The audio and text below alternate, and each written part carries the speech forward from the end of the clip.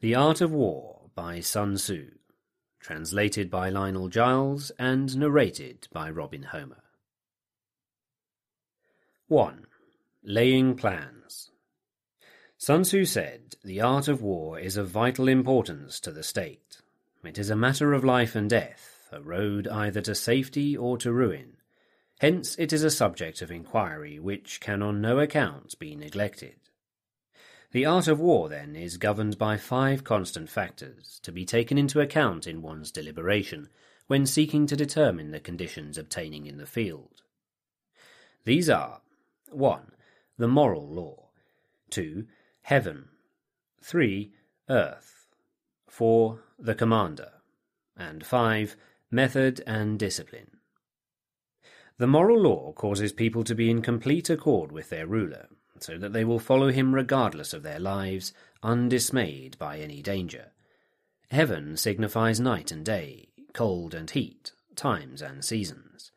Earth comprises distances, great and small, danger and security, open ground and narrow passes, the chances of life and death. The commander stands for the virtues of wisdom, sincerity, benevolence, courage, and strictness. By method and discipline are to be understood the marshalling of the army in its proper subdivisions, the graduations of rank among the officers, the maintenance of roads by which supplies may reach the army, and the control of military expenditure. These 5 heads should be familiar to every general. He who knows them will be victorious. He who knows them not will fail. Therefore, in your deliberations, when seeking to determine the military conditions, let them be made the basis of a comparison in this wise. 1. Which of the 2 sovereigns is imbued with the moral law? 2. Which of the 2 generals has most ability? 3. With whom lie the advantages derived from heaven and earth? 4.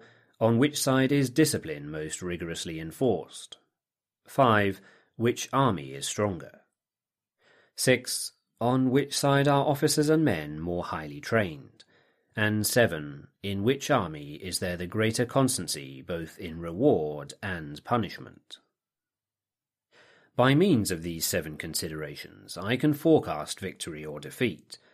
The general that hearkens to my counsel and acts upon it will conquer. Let such a one be retained in command.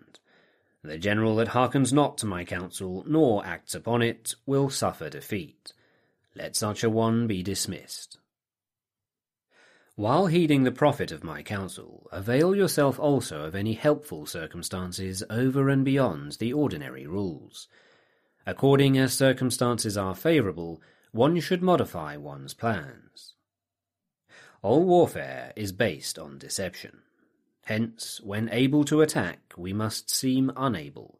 When using our forces, we must seem inactive. When we are near, we must make the enemy believe we are far away. When far away, we must make him believe we are near. Hold out baits to entice the enemy.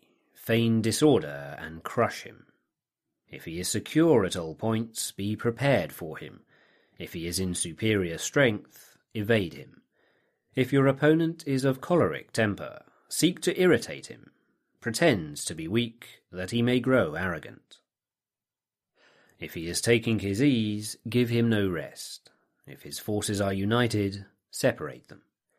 Attack him where he is unprepared, appear where you are not expected. These military devices leading to victory must not be divulged beforehand. Now, the general who wins a battle makes many calculations in his temple ere the battle is fought. The general who loses a battle makes but few calculations beforehand.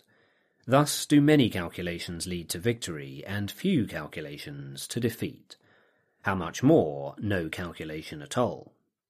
It is by attention to this point that I can foresee who is likely to win or lose.